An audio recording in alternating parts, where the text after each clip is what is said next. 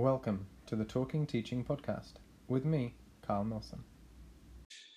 So, if you can start with a bit of an introduction, Anita, and then we'll get going. Yeah, introductions are actually really hard. I'm Anita Modestova. I'm an English teacher from Moscow. I've been an English teacher for 7 years only, I guess. I don't feel like it's a lot of experience. I'm counting since my CELTA. I did my CELTA in April 2013.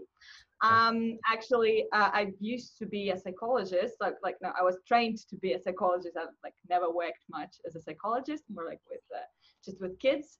And I tried teaching English in different institutions, different areas, like a little bit of very young learners, state school, like corporate courses, like private school, university for a year, and big in company training center. And I've been self-employed for 4 years now as a teacher. And a year ago I started my own hard to describe in a couple of words. It's like English and teacher training project for English teachers. So that would be in a nutshell. Sure, great, okay. I think there's a lot already there that we'll talk about. I think there's a couple of things that I want to get to. I want to talk a little bit about the work that you do, that you just briefly introduced, some of the training and things that you do, and some of the work you do with teachers. There's a couple of things in your background there. I mean, it sounds actually quite a lot of it is quite similar to some of my own experiences. So you've had a nice kind of range of experiences teaching different ages and teaching in different contexts. Have you settled on a favorite? Is there something out of all those that you like? And is there anything that you don't enjoy doing? I can't say there is something I don't enjoy. I think I'm maybe the kind of person, I start doing something and I enjoy it, maybe apart from documents. I hate working with documents. Okay. Now, like when you have your own business, there is lots of accounting stuff. But no, accounting might be interesting, but documents, paperwork, no, never. So in terms of English, I enjoyed everything. I really enjoyed very young learners. It's like when you're allowed to have fun, run all over the place, sing songs, and people keep paying you for that. So that's and the kids are amazing. The only thing I usually like when they, I don't know, at least in Russia, when your child has a running nose, you can't take them to the state kindergarten, but you can bring them to a private kindergarten. And so the teacher is the one with the running nose for the next day. So that's me. That's the downside. That sounds about right. I liked everything, but now I chose, I believe, so I really like your question, because I believe that, at some point you need to choose your niche, because there is so much to learn about this tiny niche, and you can't do everything. But I don't know, I know there are people who would disagree. So now I specialize in teaching adults. I love low levels, so beginners, elementary. This is my favorite. Not because I don't enjoy other levels, but this is just something I'm, interested in, fascinated by how adults learn the language. Maybe it's more rewarding in a way, because when you see those steps at lower levels. Right, you can really feel the progress every lesson, right? Yeah, and I try to focus on basically general conversational English for life that they need. Sure. So that's in terms of English teaching. That would be it. Okay. Is that what you were doing in? Is that what you're doing in the university context? No, at university it was. For me, adults, the group I'm teaching, age group would be I usually say if somebody asks if I teach kids, I say yes, I do. I teach kids who are older than 25 years old. Sure. So this is my audience. At university, it was just a year of practice. So it was first, second years at university. So for me, they're they're not young learners anymore, but they're very young adults, maybe. So a bit different context. I like it when there is no a fixed program at university, when I can choose to do something myself. I found it quite similar. I taught for I guess 3 semesters, just over a year, in a university as well. And when I was in the university, I was doing 2 courses. One was English and one was TEFL. And so it was really the TEFL course that attracted me to the job there. And then the English course was or the English teaching, I should say, was kind of filling up my hours, I suppose. But I was surprised as well. and how similar it was to just teaching high school kids. You know, you kind of have this assumption that, oh well, they're adults now, and but it was just like another year of school, for especially for the for the first year students. It was a bit different for the later semesters, but it surprised me a bit. Yeah, it's like they're kids, and they're like sitting there listening to you very carefully and like writing everything down. Talk. No. Yeah, right, exactly. Yeah. I mean, it was good. It was one of my most interesting teaching experiences, I think, was being in that context. And obviously, as you said, when they're beginner level students, you see the progress that they make, the very quick progress that they make in learning the language. And in the university context for me as well, I particularly enjoyed watching them change as learners. Here in Indonesia, I don't know what Russia's like actually, but you can tell us a little bit about that as a teaching context. Here is very formal, and so the learners were very used to just kind of sitting, listening, doing as they're told, taking notes, writing things down, and it was very rewarding in the university classrooms to kind of change that paradigm with the learners and see after a few weeks, see them really come to take a whole new approach to learning, as well as developing their English. They were just different kinds of learners by the time that I'd spent some time with them. What's it like in Russia? Is it similar? It really depends, seriously. So mostly I would say university is a rather formal place. Yes, in general. I went to teach to the university I graduated from as a psychologist. So it's not a language university, it's like humanities. Yeah. And I was teaching at the faculties of sociology and psychology a little bit. And yeah, our university is like kind of a funny mixture of formal and informal, because I mean, basically it's like kind of affiliated to the Russian Academy of Science. So basically all other teachers are scientists, and they're quite, I mean, they're amazing people, but they're quite formal in terms, because scientists, they like write a lot of formal papers, of course, and research, and I mean, and they're usually so the context, like they interact in as more formal, like conferences and stuff. So, and I was like, it was 4 or 5 years ago, I was trying to bring this I don't know, informality in class, at least with my students. I guess it's hard to switch context for them when they had I think a lecture just 5 minutes ago. Yeah, that's it. It's hard for the students. It's hard for the teachers as well, I think, or the lecturers, whatever we call them. I mean, I think often in that context, teaching isn't really their priority, right? They're there to either further their studies, or they're teaching whilst they're doing research or writing their papers. And I think for some of them, teaching is kind of something that they have to do. It's part and parcel of being an academic, and that was what I found as well. You know, when I was working in the university, it's because I was a teacher and I was there to teach, and that's what I wanted to do. And that was just, that alone meant that I had a very different approach to some of the other teachers or the lecturers there, because their heart wasn't really in the teaching side of things. I guess it's very similar here. And and the curriculum, like in the schedule, it was like English was written like as well, like as everything, lectures and like, that's it, right? An English lecture doesn't, we don't have lectures. But what I like learned myself from that experience, first of all, it was my first experience of like teaching big groups, like about 20 people, 20, 25. So we didn't split them. I don't remember doing that. And very mixed level groups, because somebody like, I think like now we're supposed, like, so now English is mandatory, I think, at all schools, but it didn't used to be. So some would study French or German, and I don't speak either French or German, so this would be the most popular languages, like after English, to learn. And I mean, they were all together, like very, very, like zero. I remember a girl, like she really didn't know how to say hello. So English kind of, I don't know how it's possible. I tend to tell my teachers that that's almost impossible these days. But of course, there's always gonna be that one. You'll find one somewhere, of course.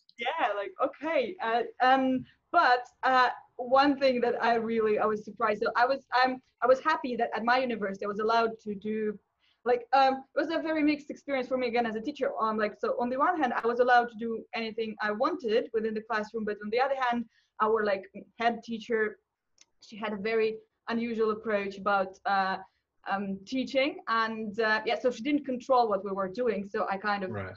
ignored her ideas. But then there was a like when she came to observe that then there was a problem. Anyway, we were doing for me, not for them, luckily, but and then I quit. So Okay.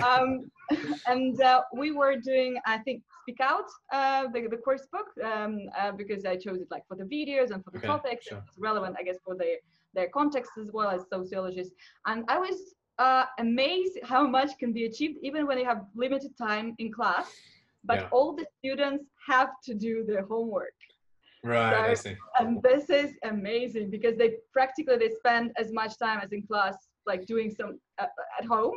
Because Right. we had this like so we agreed like that if they do their homework, they won't have any formal tests in the end. Yeah, Okay, so okay, okay. yeah, so it was easier for them, and the results were amazing. So I was much worse teacher back then, definitely because just because the students were doing their homework. As I teach adults now, and I'm an adult and I'm learning languages myself, I like practically never do my homework, knowing that it would massively improve and and speed up my learning. But still, yeah. So that was I still remember that, and I'm not sure. Like I try to I don't know, pass this message on to my adult students. Yeah, like just letting them know that it really works. I saw it. Yeah. What can happen in months if you study and do homework. Yeah. Yeah, I think So the research really, kind of backs that up now as well. There's, I think, a movement that I endorse to kind of reduce the amount of homework, because we see so much homework in some contexts. Here in Indonesia is every lesson, lots of homework. By the time the students get home after 6 or 7 lessons for the day, they've got 6 or 7 hours of homework to do at home, and that's every day. I mean, that's outrageous. But I think and so there's been a lot of movement around the world to move away from that. I think we're seeing now, as the research comes in, that less homework for the smaller kids is good, but some homework for the middle age, and then as you get to the kind of the upper years, a good amount of homework seems to actually help with a lot of progress. So that's something that I wasn't happy to see that that's the truth, but the truth it is. So there we are. so you're against homework. I mean, it also depends on the hours that you have. But we had like, I guess our system, again, uni system is not designed to learn languages, because basically you have, we call it like a pair. Yeah, so 2 classes in a row. Oh yeah, okay. So that's right, it. Okay. So it's once a week for 3 hours. Yeah.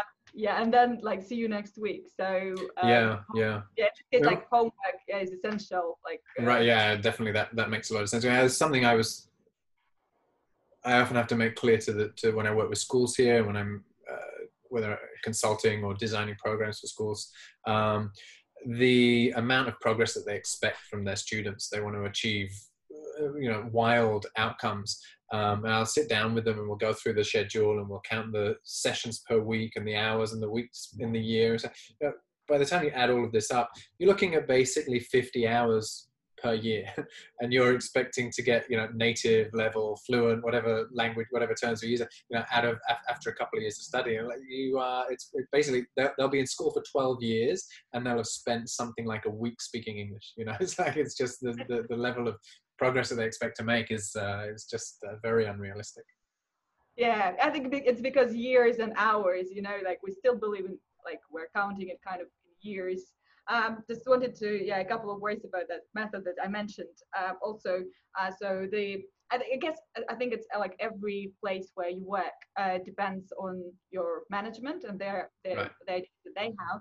And I was a very like, it was my first time teaching at university. I was really like, I was very proud that they like kind of accepted me without like any prior much of experience, and I'm not a researcher, I don't have a PhD or anything, so I was really surprised and happy about it. And but then I was like, I'm not sure that this resembles anything they taught us at CELTA or something. Yeah, the idea Right. of that system was like that we should do a lot of grammar translation things. Mm-hmm. So Mm-hmm. I don't know if it's a thing in Indonesia as well. Yeah. So we're very good at translation stuff. Yeah. And Yeah. we were supposed to cover all. It was called all grammar, but basically it was all tenses passive and active voices, but basically like even the future perfect continuous, both passive and active. And then and some modals. I remember modals were somewhere on the schedule, and then the idea was like if the students can do the test by the end of the semester. We have like 2 semesters, yeah, a whole year consists of them, and then it means that for the second semester they can start with the intermediate book because they already know all the grammar. Right. Okay. Yeah. So this is. Yeah, so yeah. No, this is the perfect opportunity for me because so that's the way learning is here in most of the schools. That's basically when I go and work at a school or work with teachers. That's the thing that I'm trying to change, right? Because that's so standard here. Whether I'm training or talking with teachers, there's not only is that the standard, the mainstream approach here, but also it's quite heavily defended. I meet a lot of teachers who tell me, no, of course that's not only is that what we do, but we believe that's what we should be doing. That's the right way. So it can take quite a lot of work from me to shift the mentality, and often, they need to see it. Once they've seen the new approaches, the different approaches, they start to get on board. But the thing that has always baffled me is when I meet a teacher who says, that's how I learned. It should be fine for my students because that's how I learned. That does kind of throw me for a loop sometimes. You shouldn't be this good at English if that's how you learn. I start making assumptions in my, well, this must have been happening and there must be a reason. I mean, how are you so good at English if that's how you learn? Did it work for you, or were you doing something else at the same time? That's a very good question. Yeah, but I guess so. Now, I'm not sure when people say that's the way I learn. Maybe they're not like 100% not honest, but maybe they didn't see other stuff. Yeah, that's my assumption. Yeah, so it's the way they remember things. So, for example, like I also thought like we did. So I was lucky. I went to a state school, and it was a Spanish school. So basically Spanish and English. Spanish is my first like foreign language, and English was my second. But basically both were the most important subjects. And like, okay, you can fail biology, they would give you like a good grade anyway if you're good at Spanish or English or something like that. And no PE, of course. Linguist, the school for linguists. Yeah, and but I remember doing a lot of translation, for example, in Spanish as well. And in English, but I also remember a lot of authentic texts. I remember learning, lots of like vocabulary from there. I remember like now I like remember teachers like actually pointing a lot of vocabulary. We had authentic reading. We had like a native speaker something like back in and in Spanish, so it was like a culture club or something. It was like an exchange that teachers did.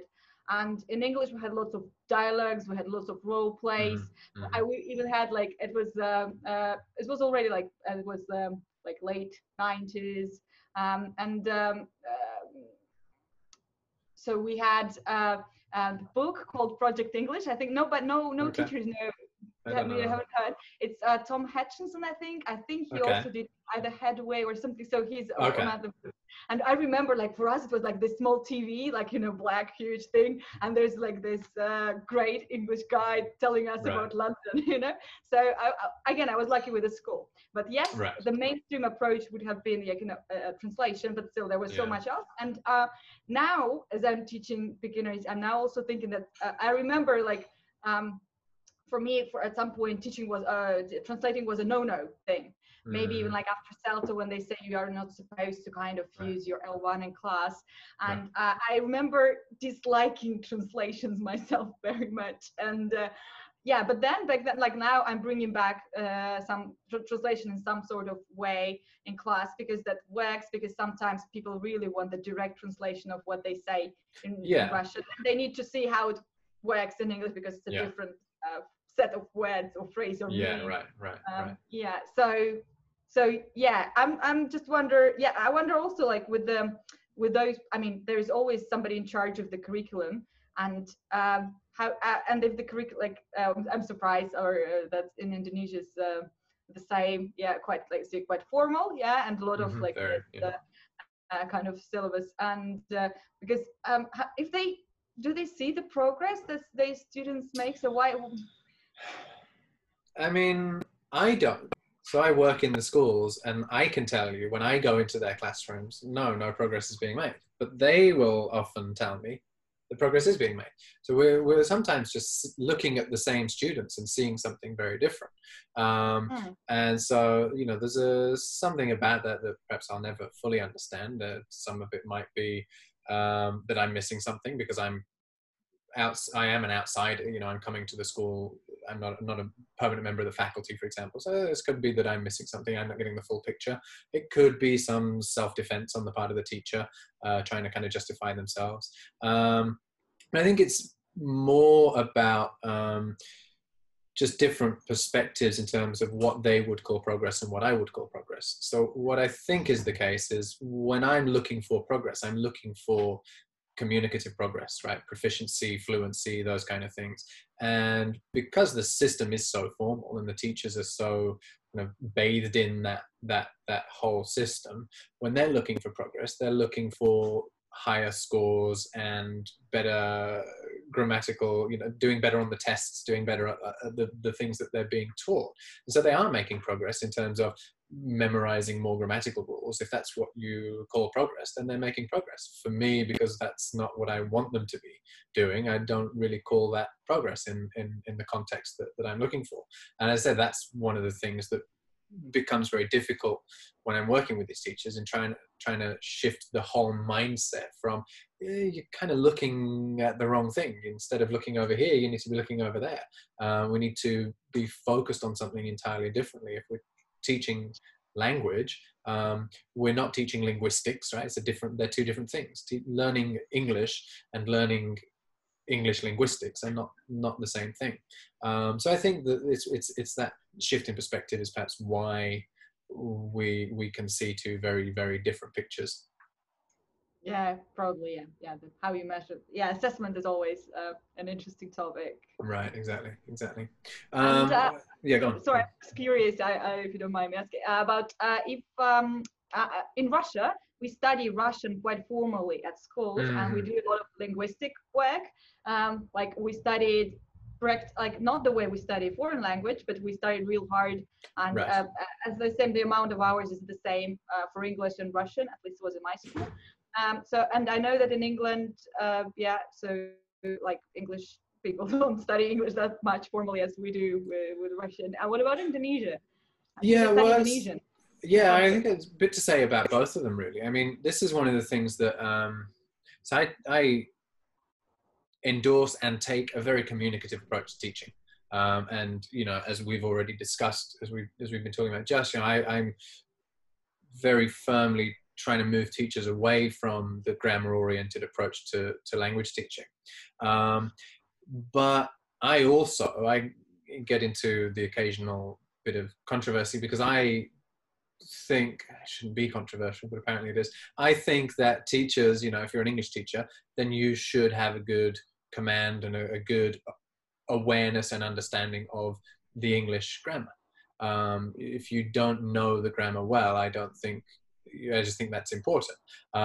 That's not to say that you should be explicitly teaching it, but you should know it. And one kind of response that often comes back to that is, well, as native speakers don't study English, they don't study grammar, so why should the non-natives? And well, the sentiment I agree with. You know, I don't want the non-natives to be studying explicit grammar. But actually, I don't know why so many people seem to have forgotten this from their own childhood, but the fact is, in England, when, you know, as an English child growing up in England and going to an English school in England, we learn grammar. We have English classes, and we learn our own grammar. The difference is, by the time we're learning grammar in school, we're already fluent in English, right? You get to fluency between kind of 5 and 7 in your native language, and then, you know, we go to school and we start learning grammar probably, I don't know, sort of 10, 11 onwards, something like that. So by the time you're learning grammar in school, you're already fluent.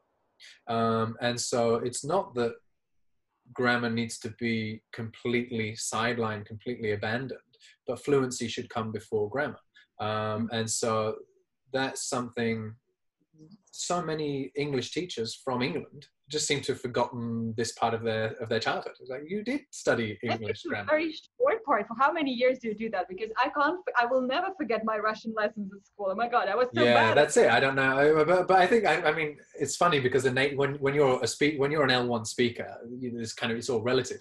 Anybody who's not Russian looks at Russian and thinks, my gosh, that's the most complex language. So of course it would, but then you're Russian, so it shouldn't be as difficult for you as it would be for. But I don't know. I mean, I think in England, I think we don't spend a lot of time on it, and our English lessons are split between language and literature, and we spend a lot of time, more time on literature than we do on language, I think. And for me, individually, when I spent most of my time really getting into English grammar at A level when I chose English language as a subject. And at that point, you're basically doing an intro to linguistics. At the A level, you move into sociolinguistics and history of language and things like that. And so that's where I got my, kind of deeper study into language and into grammar, which I wouldn't have got from regular school. That is true. But you learn, it's not, you spend a fair amount of time learning English grammar in England.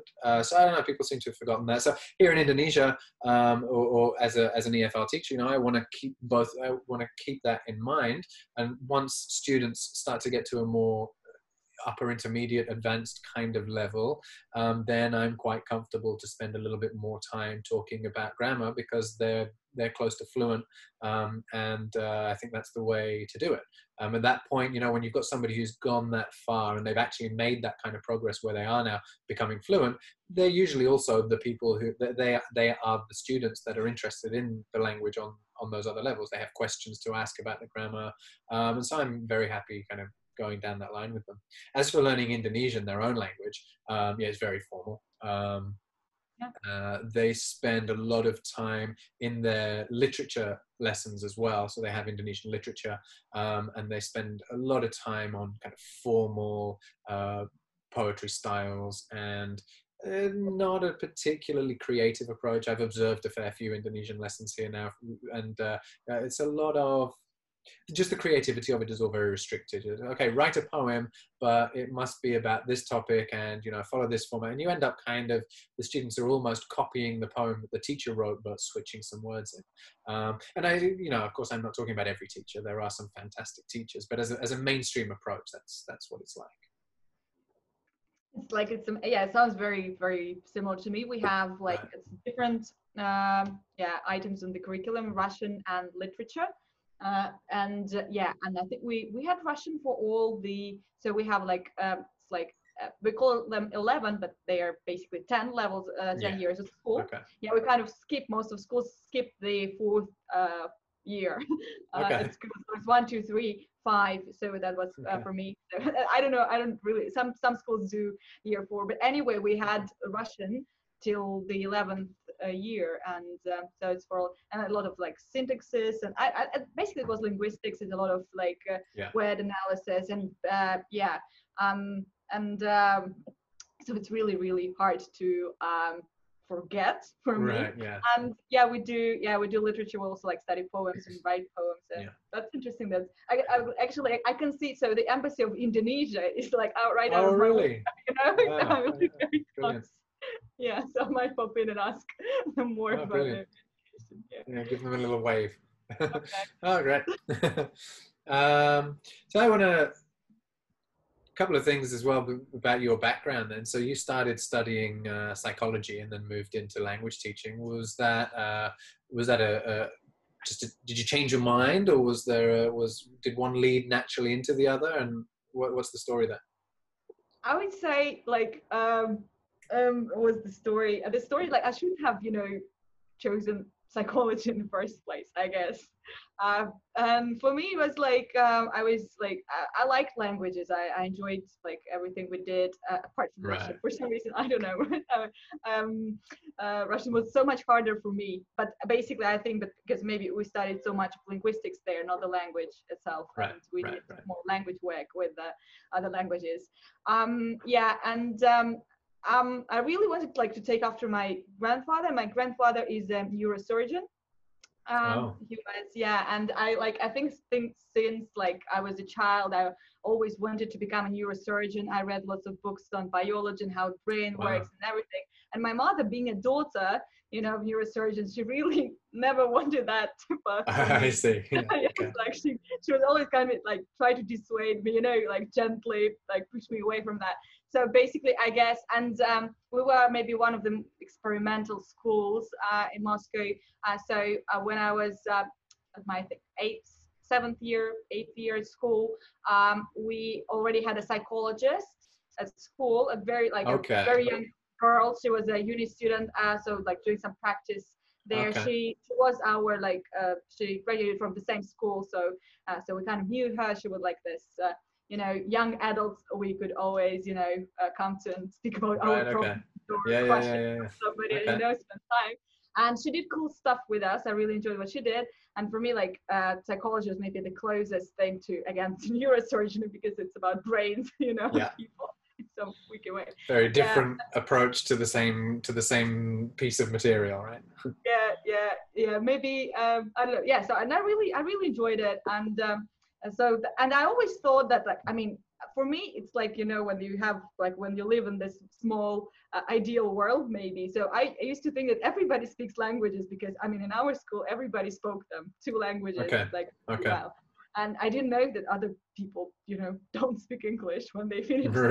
Right. Okay. Right, yeah. And I also like language is something practical, something, Yeah.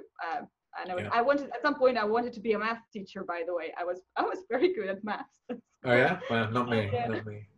So I like that. Yeah. So and I think um my third year university, I realized I don't this I like it massively. So I think it's very useful, because we don't I don't know, it's being like learning to be a teacher here, you don't get a lot of practical psychology. Right. So I Yeah. Same a here. lot of Yeah. Yeah. background knowledge. I mean, psychology is a very good stuff for background knowledge. Yeah. And Right. yeah, and after university, I worked a little bit with kids. And again, like there, I started teaching English. So I was more of a psychologist, but then and Hmm. they needed an English teacher, and like it's always, oh, I need you to speak English. We need an English teacher. Okay. Hmm. Yeah, work out the maths. And yeah, and then I also worked and trained to be a business trainer. Okay. Yeah, so I worked there a little bit, and there was a colleague, and he spoke English really well too, and kind of missed, this experience of speaking English. And Hmm. one day we were like having a tea, or I don't know, whatever we were having, and we're like, you like English, I like English, you miss English, I miss English. Why? And you're a trainer, I'm a trainer. Why don't we, set up something in English, about English? And then we started running like a club or a game club, a speaking club. Okay. Yeah. And Yeah. we did it for a year, maybe 2 years. And then he realized, he said, like, I like being a business trainer. I don't want to be an English teacher. And I realized, Okay. I really want to be an English teacher. I don't want to be a Right. business trainer. So that's the story. Okay. And then I applied for a job, and they didn't accept me, and they said that CELTA would massively help you. And Right. I said, okay, I did my CELTA, and here I am. Okay. So do you find now as a teacher, do you find that the psychology study was valuable for the teaching? I find that the longer I spend in teaching, the more interested I am in educational psychology and in development psychology. Do you find that what you studied there helps you as a teacher? Again, my university was a scientific university, so Right. unfortunately, I didn't have too many practical subjects. Yeah, It was yeah, more about research and data analysis and stuff like that. I enjoyed everything. And the interesting thing is, maybe it's me, but the memory thing, yeah. So I don't really remember much from university. Right. And I don't really remember much from school either, because like now, as I'm teaching Russian, I don't remember Russian grammar at all, having Okay. studied it for Okay. 10 years at school. Sure. So yeah, so I mean, it's again about practical things. So I think when you don't apply yeah, something, that's exactly right. Yeah, the fact that you said it wasn't a very practical approach, I'm not surprised you don't remember much of it. I mean, that's one of the main things that I try to develop with the teachers that I work with, and certainly in my own teaching, is to make it as applied as possible. When we're applying the learning, obviously we just remember it so much longer and so much better And so much teaching here, and I think around the world really, is not applied. It's very abstract, it's very theoretical, and it's no surprise that as soon as the students have taken their exam and they've got the score that they needed to get, it's all gone. And it's the same for me. After I left school, you know, I remember very little of the theory that we studied in school, but the more practical a subject is, the more you remember it, I think. And I think that's it's just such a wasted opportunity that you can have, you know, 6 years with a group of students, and then they're not going to remember so much of it. It seems like 6 lost years, you know.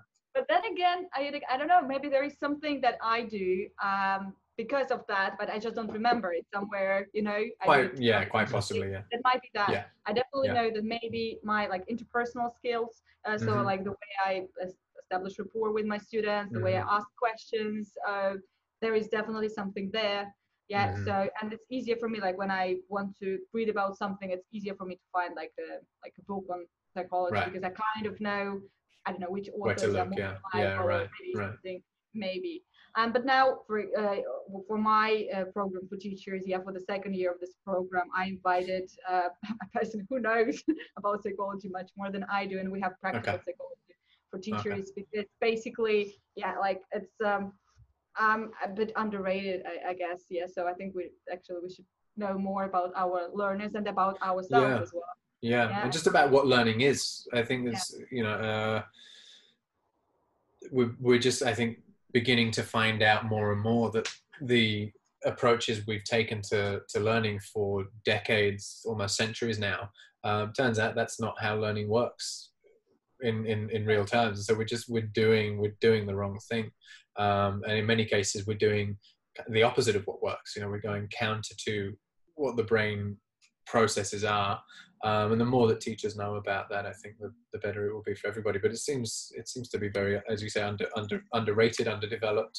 So yeah, I think it's valuable to incorporate that into training, into the work that you do. You said you're teaching Russian now. Is that new for you? Is this the first time? Yes, it's no, it's not the first time. No, what am I saying? No,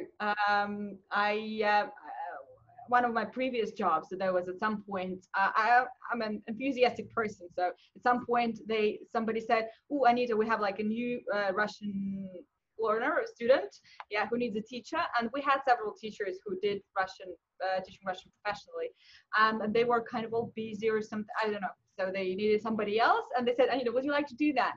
And I think it was like the end of spring, and they needed a teacher for the end of summer. So I had a little bit of time to just, work out what to do and how to. And I said, yes, that's what I usually say. Of course. Of course. I think also, like, I wasn't exactly, like, it wasn't very maybe ethical thing to do, but I knew that the student was from the UK. And I thought, and he was absolute beginner, and I thought, okay, I'll practice English a little bit, at least. That's what I'm getting out of this job. So definitely not a very ethical thing, but yeah, that was one of the reasons I decided to do that. I did a little course. It was an online course on teaching Russian, absolutely useless. Sorry. That was like what it was like. I study a lot, so this is in the top of useless educations I've ever got, and it was very theoretical, like extremely theoretical, absolutely not helpful to me in that case. And what I was surprised, and I'm still surprised now, it's my second attempt, and I've been doing now it for a year, that some, like, magically the English teaching skills, like just the teaching skills, I guess, so not the knowledge about the language, but just the skills, they kind of don't transfer to, like, for me they didn't transfer so in English I tend to do lots of things like intuitively. I don't really maybe know why at the moment, but basically when I analyzed after, I know why I did it. So in Russian I'm like, okay, so what do I do next? So it's all like, again, like you're learning from scratch. And my previous experience was, I can't say it was a disaster, but I think I really would like to say it was a disaster. And I think it was a very sad experience, both for me and for my student. First of all, like, he didn't really have time to study Russian, and he didn't really need to, because not everybody speaks English, but he could get by basically. And he had like a top position in some company. So basically he didn't need English for his job. And yeah, and it was and he was it was his first month in Russia. You know, he had like a new job, It's new place. overwhelmed. Yeah, right. Sure. Yeah, Sure. so it's not the right time to learn the Yeah. language. And he was complaining to me, and that like I felt really embarrassed because he complained to me that everybody so he wants to practice Russian and everybody wants to speak English with him, yeah, because he's Yeah. English. And I was like, oh my God, I'm here for the very same reason. Yeah. Yeah. And yeah, and then I don't remember what happened because I quit the company at some point. I don't remember what happened then. And it was very sad because it was, I mean, I guess for both of us, because I also like with the course books, Russian course books, they tend to be not very communicative either. So there is, so again, I guess like for me in English, like at least here in my teaching context, everybody mostly agrees, yeah, so the majority of students are learning English for communication, so that some kind of communication should be at least, you know, the prevailing in the classroom. Yeah, so right. let's put it like this. But in Russian, if you look, if you speak Russian and you look at any Russian teaching groups, there will be mostly, so the majority would still think so that Russian is a very grammatical language, and you should start with studying all the grammar. This is what I used to think about, like, you know, comparing English and Russian. So with English, it's very kind of easy to start because basically you learn a couple of words, you learn Amizar, and okay, you're good to go. Right. Yeah. You can produce correct sentences, you know. Yes. And in Russian, you need to know the cases, like German. Right. Yeah, we have cases. How many cases do you have? Some crazy. It depends, actually. Okay. Yes. I mean, there's even there's a little bit of disagreement. We have like main cases, and then there is basically some discussion in there with the additional ones. So and also like we also conjugate the verb. Like in Spanish, for example, we have like the same number, 6 forms, and we have this polite form. Yeah, so there is lots of stuff, but now, why I'm teaching Russian now, we're experimenting. It's a very long experiment for a year now, but we're still experimenting with Andrew Walkley. You met with Hugh Dallon the other day. Yeah. So yeah, they're both authors of Teaching Lexically. And the Outcomes book. So last year Andrew was doing a seminar here in Russia, in Krasnoyarsk, and I was there. We're having a beer in a bar later after one of his training days, and so somebody said like, you can't teach Russian lexically, and we're like, why not? And then we started talking, and here we are now. Experimenting. This experience is absolutely different for me, because basically I realized you can start speaking Russian from the very first. I mean, it strikes me that you must be able to. I mean, one of the things that I do, I suppose the foundation really of what I do in language teaching, and then trying to extrapolate from this principle into other subjects, but with the language in particular, is to try and spend more time following the acquisition process, trying to recreate acquisition in the classroom. And, you know, whatever language you speak, whether it's English or the slightly more structured European languages, or something like Russian or Turkish, or something like, you know, the Chinese languages, whatever language you speak, no matter how complex it might be, babies still learn the same way, right? Every baby learns their language lexically. No, even Russian children are not studying cases and grammar at sort of, you know, 18 months of age, right? So, I mean, there's got to be that lexical approach. It has to be there. There has to be a way of doing it. I would still like, because I think we need some research, but still like babies and adults will learn differently. Of course, sure. Yeah, but also I guess with the amount of time we have for learning the language. So a Russian baby being raised in Russia would hear much more Russian than Andrew being in London. Yeah, so maybe that would be the first thing. I tend to think that that's the biggest factor. Yeah. So but what's so basically what you said earlier today. So what we're kind of doing with the lexical approach, I think that's the same pattern. So at the moment when student has enough material, like enough language in their head, we could actually have a look at the structure. Right. So at some point, so he would ask me, okay, I can see like similar pattern here, what it is, and I'm like, this is genitive case. Yeah, Right. one of our 6 main cases. Yeah, so and like tell him a little bit about that. So yeah, so basically kind of can follow the learner, and basically you give them the structure. I don't know, as an adult I also like structure. I like grammar charts Yes. as a Yeah, learner. that's it. Right. Yeah. Well, it's no surprise you're a language teacher, right? Yeah, so and this works. And well, like first I guess the first thing for me was to let go of this idea. So I guess maybe where the problem lies with the Russian, teaching Russian. Yes, so that teachers would normally expect correct sentences even when they're kind of trying not to focus on grammar. Yeah, but basically in Russian, if you're trying to experiment with language, it's practically impossible to produce a correct sentence, because when you change the word order, the cases change. And yeah, so with English, I think in the beginning it's a bit easier, to follow like a pattern, because the endings sounds like that's probably true. Yeah. But and lots of Russian teachers are concerned with fossilized mistakes, so like you teach them now, but they always forget all kind of endings. I can't say that my student would repeat, the same mistake all the time. No, there's no chance, because they're always changing, those endings. And at least like now he knows that, and he can feel now like he changed the preposition and says, yeah, there should be something different. Yeah, and he might play, and sometimes he would guess. You've got 6 to choose from, right? So I'll try that one. That's not right. No, you have more than 6.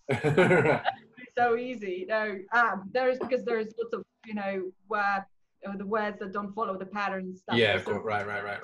Like so, but basically this, I would say this is it. The first thing to let go. This maybe control thing. Yeah. So another thing as well, just on the same point there, this idea of accuracy. So this is another thing in see how this compares to between English and Russian, perhaps, because the accuracy is a goal, but fluency is the kind of the primary goal, right? And if somebody can communicate fluently and intelligibly, that's more important than accuracy. But of course, we all hold accuracy up as kind of the ultimate goal on some level.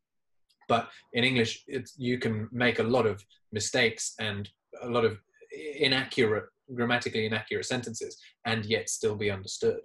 With everything that you said about Russian, formulating an accurate Russian sentence sounds like it might be a very difficult thing to do. There might be a lot of mistakes that can be made, but is it still communicative? Is it still understandable if I make a mistake and I choose the wrong word endings and I get the wrong, but someone can still understand me, presumably?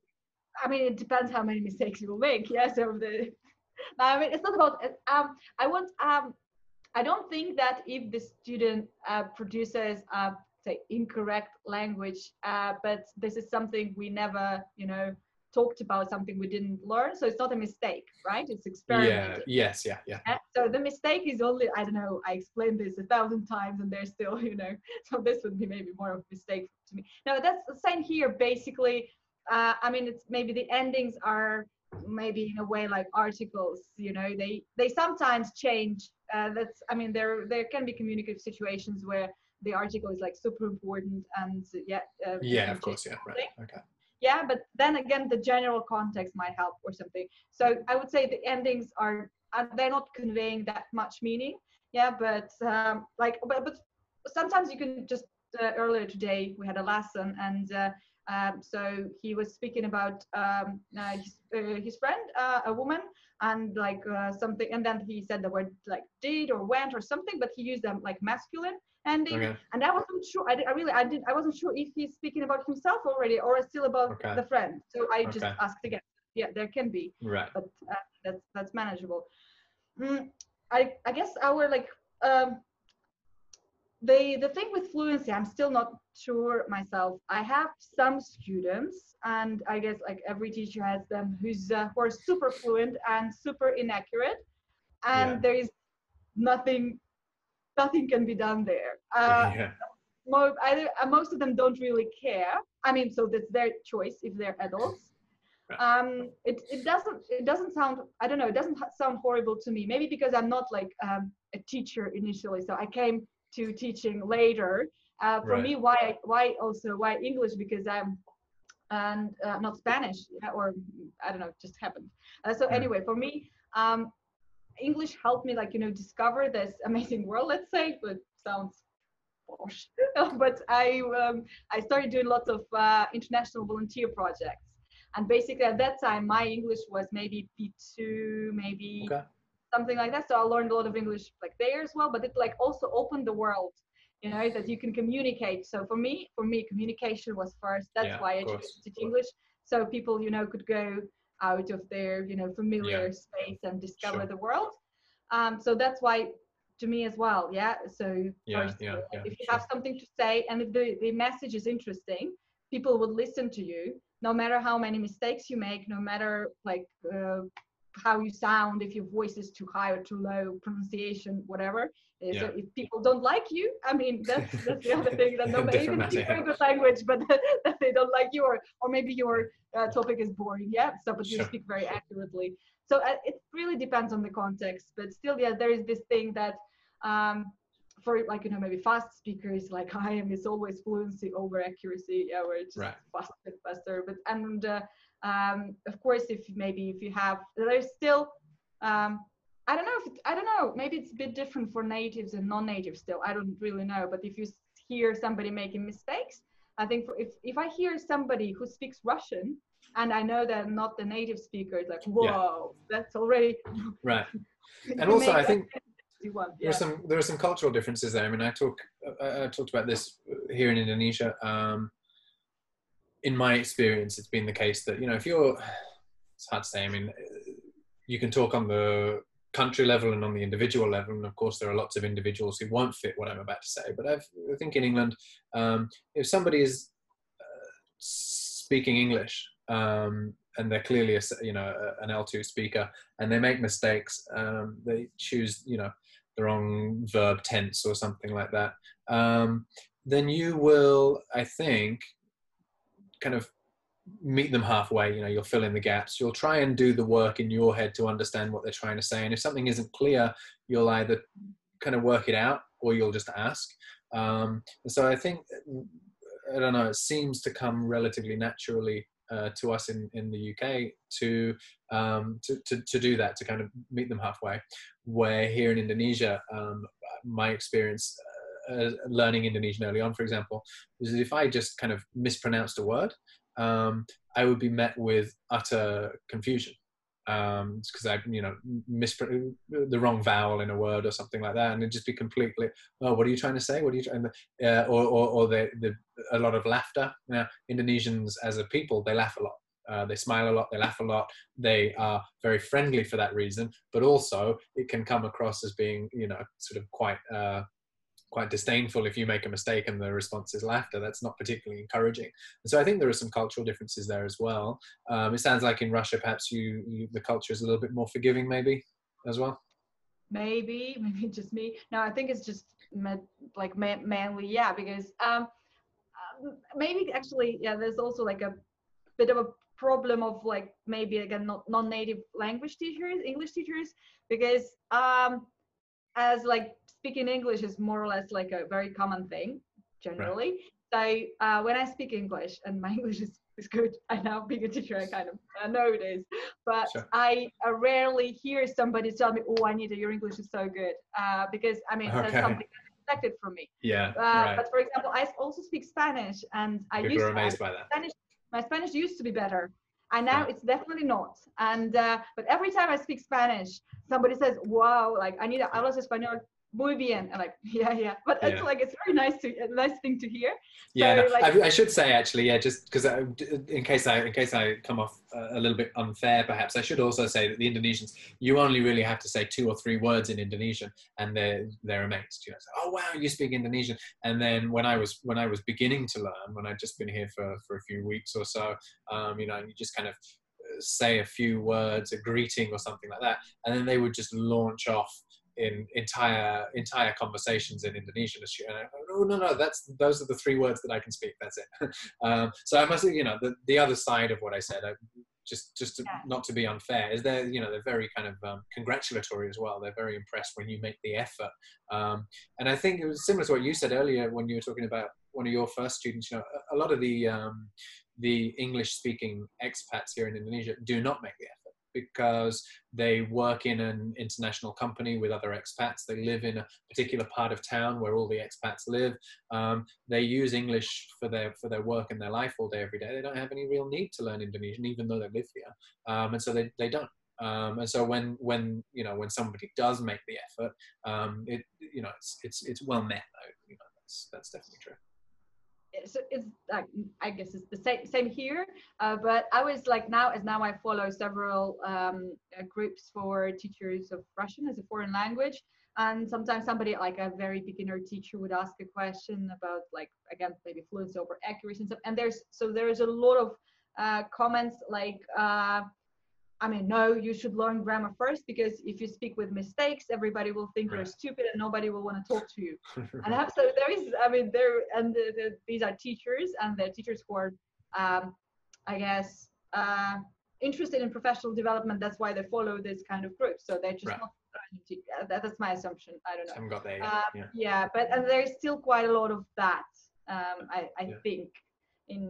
But I must be honest, I kind of, maybe a little bit arrogant or something. Yeah, so I don't. This time I wanted to do it my way, maybe like translating my experience of teaching English and into teaching Russian. Because basically there is no book for that. There is no Russian course book. So I try not to read too much about the way Russian is taught. Yeah. So maybe, I'm now after a year, I think I'm ready to go that deeper. So I definitely need to buy a book like a grammar for teachers, because at some point Andrew's become better at knowing cases than I am. because for him, it's surprising how you don't really remember and you don't know how your language works. Yeah. At some point you forget, but most times again it's it's not helpful. So there are some patterns, and we analyze several patterns with some prefixes, and sometimes there are some words that work in a different way. And it's and then really this question of why, or I need to continue. Yeah, oh my why? God. At some point I was no, I think I was about to start crying. So Andrew doesn't ask me more questions. Because he knows. But now that you've been running this experiment, if you like, and you've been trying to bring the lexical English approach into your Russian teaching, are you enjoying teaching Russian more now than you were the first time around? Do you think you'll ever become a Russian teacher? Is that your next career path, or? I don't really know. So with my first STAT student many years ago, I remember writing a post on Facebook I will never teach Russian again. So now I'm considering it. I'm really enjoying it, because it's I don't know. It's just emotionally different, I guess, when somebody is learning your language. Also, So I like teaching English because it brings people closer, because English is the language that we all use. But with Russians, I get a bit also to share my culture, maybe to break some stereotypes about Russian culture. Yeah, sure. And I do not think I will be teaching Russian. I don't really know. I'm still I'm overwhelmed with one student. That's enough for now, because now I kind of you can't do everything, because I'm now to have my program for teachers. So basically it takes all of my time. And the funny thing is that right now I have only one student, and this is Andrew, and I'm teaching him Russian. So when basically in the end of our talk I said I'm an English teacher, maybe I lied. Because I had to let go of all of my students, and maybe I'll go back in September. Sure. Yeah, but it's totally different now. But you taught a little bit of not English as well, right? It took a little bit of Indonesian. I've done it a couple of times. Usually it's been when I've had corporate English classes for a company, where I've been teaching English to the staff, and then they have a foreign CEO or a foreign director or something, and so the director wants to learn Indonesian. So I would never kind of promote myself as an Indonesian teacher, but because I'm already in the institution or I'm already in the company and somebody wants it. So I've taught some beginner Indonesian to some newcomers, expats, foreigners. I've done a couple of those, and yeah, just use the lexical approach, which is very rare here anyway. So to walk into the classroom or more accurately their office, you know, because I was teaching them in their office, probably to walk into their office and speak only Indonesian to them as soon as I walked through the door, they'd be a little bit taken aback, but you know, they kind of get into the routine of it, and just like you do with English. And because they're living here and because they've got the motivation to learn so that they can communicate with their staff or whatever, it generally went quite well, but I never really went much beyond, you know, kind of elementary level learning, and because they didn't really want to either. By the time they'd reached enough to be able to kind of basically come to work, say good morning to their staff in the morning, kind of go and buy some food at the canteen or whatever, once they got to that point, they always sort of became increasingly busy, and they'd start postponing lessons until eventually the course would be over. So I never really got beyond teaching the elementary level, and I wouldn't be comfortable trying to teach at the intermediate level. I'm quite fluent in Indonesian, and I do translation work and things like that, but I don't think I would be comfortable teaching it much beyond kind of intermediate. I think that's a different thing. Why not? Because I'm quite fluent in Indonesian, but I know that there are a lot of inaccuracies when I speak. As a language, it's quite forgiving. As I mentioned earlier, sometimes the people are a bit less forgiving than the languages, so you might kind of be met with some confusion. But at the level I'm at now, it's very rare that I'll make a mistake that affects the communication. But I still make quite a lot of, you know, inaccuracies, the wrong word endings or things like that. The Indonesian language is very kind of modular in that sense. You know, there's a lot of morphology where you're putting bits of words together. And so I often make mistakes there.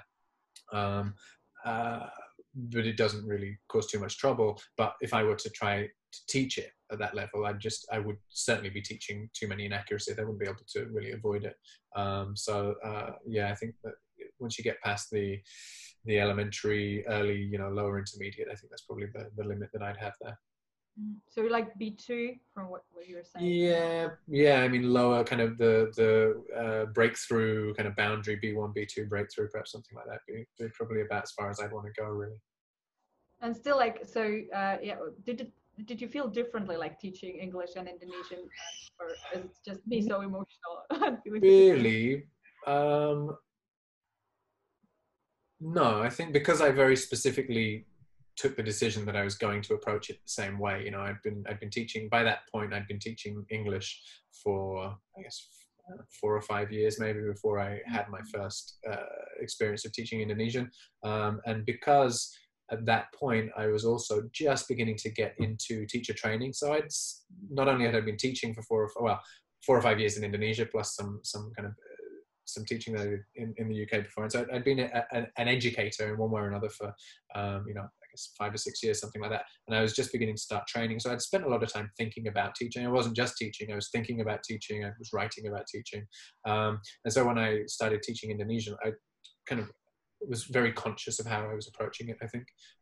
So for me, I was just determined to teach Indonesian the same way that I had been teaching English. So I don't think there was much difference for me in that way now. I see. So I think you've mentioned your work with teachers, and I've mentioned it a couple of times there. You see in the background there, you've got your Teachers Teach Teachers board. So tell us a little bit about that. I also have a bottle.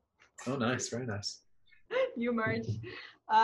Yeah, this is also like, I guess, I don't know, about a year and a half ago, as I used to be a business trainer, and we taught a lot of, you know, goal settings and planning and stuff like that, and I was really into that. But last year I decided, like, I will just, you know, let it go, stop controlling things, because basically my plan for last year, for last autumn, was to start like maybe boutique English school, like a little English school for people who want to learn English, who are adults and like beginner elementary level. So my favorite, group for now.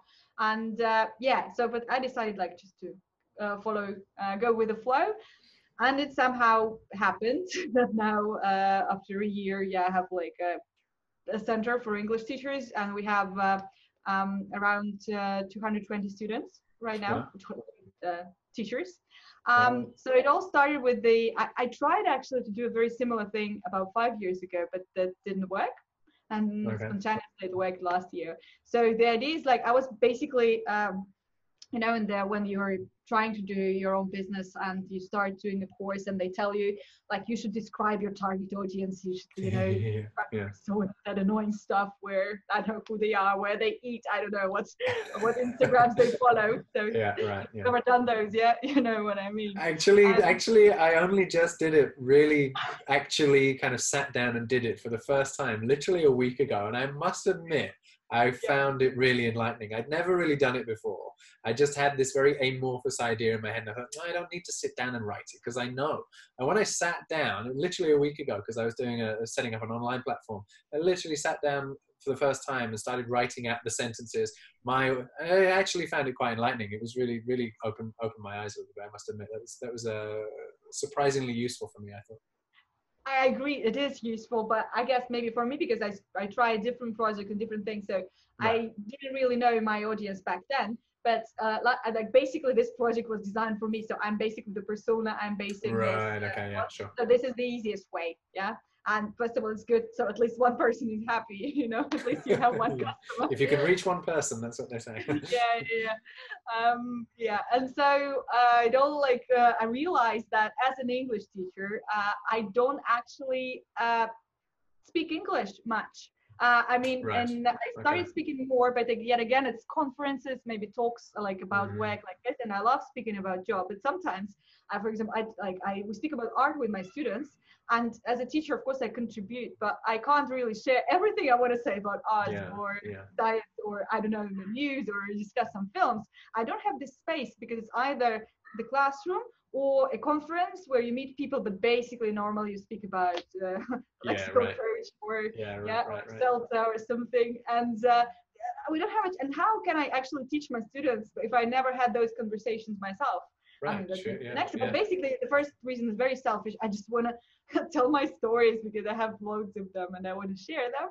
And I want to improve my English. So I think when you're learning a language, you'll be doing it forever. Because there will always be some more natural language that you can learn, and there's always like some maybe like fossilized tiny mistakes that you have. And if you don't have other teachers around, nobody will ever correct you. That's very true. Yeah, that's very true. Yeah.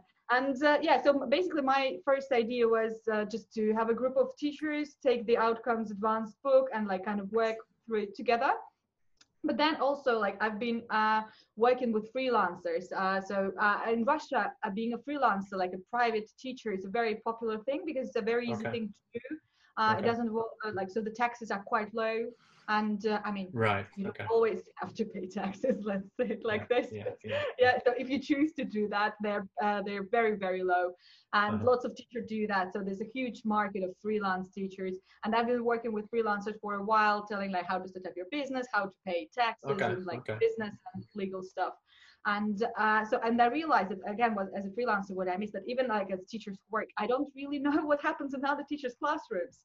So I talk to you, for example, but I will never know what you do in your class. Maybe something really opposite, and you know, it's failing all the time, or I don't know really how you do that. So I'd like to see. That's a very interesting thing to do. And nobody will actually know.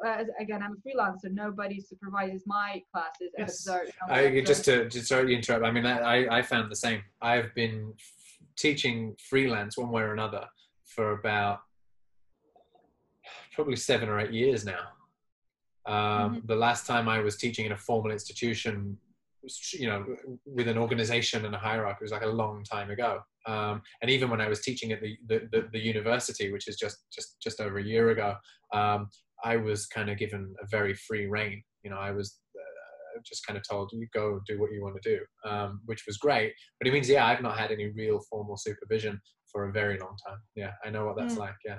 You're welcome. Right. No, so that's one of also the reasons, because at some point, of course, maybe observation is something that everybody's dreading, but we secretly want it as well. So pleasure. I mean, but we want to know what we do and somebody to appreciate the effort, because our students like us, but they don't really know what we're doing there for them. They can't. What I like about like teaching Andrew as well, because it's one-to-one, and he really can give you that kind of feedback. Neat or something. So basically that was like a group of like ideas like going through my head, and I didn't really know. somebody would be interested. I just wanted one like group for myself in Moscow, and like there was also a friend who was interested, and he wrote a post about it. And so the idea was that he would write a post, and I would like come up like with a subscription form or something like to find this group. And then the first like night, about 60 teachers applied and registered their interest, let's say.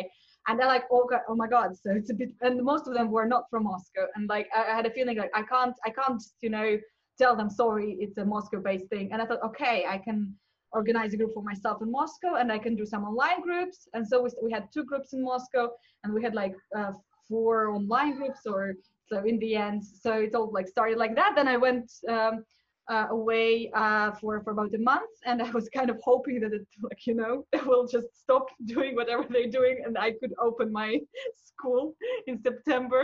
Just and when then I came back, like they were still doing it. So the idea is that basically we take the course book, we have a group of teachers studying together, 10 is maximum, and each month one person from this group becomes a teacher for this particular group with using the same book. So we have one lesson per week, a 90-minute lesson. So basically that was the initial idea. Yeah, and we all study, we enjoy the process. We have somebody, guiding us through the book, and one person, but then like for 9 months you are free, because the other 9 teachers will you as well.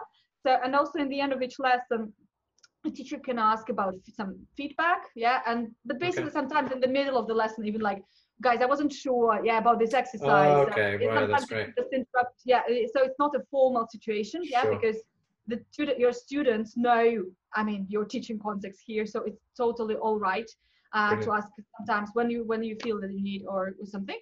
So so in a year it turned out in like a more complex program, I would say. So basically now it's a program for 3 years, because again it's based on outcomes. And if you teach with these books, you know that there is so much language that even in 3 years, when you teach once a week, so like with the year and a half we did it twice. So like very regular schedule. So of the book, and with the same idea, but now we're also something that I really enjoy and maybe particularly proud of. We are helping the teachers of the month. We call them teachers of the month.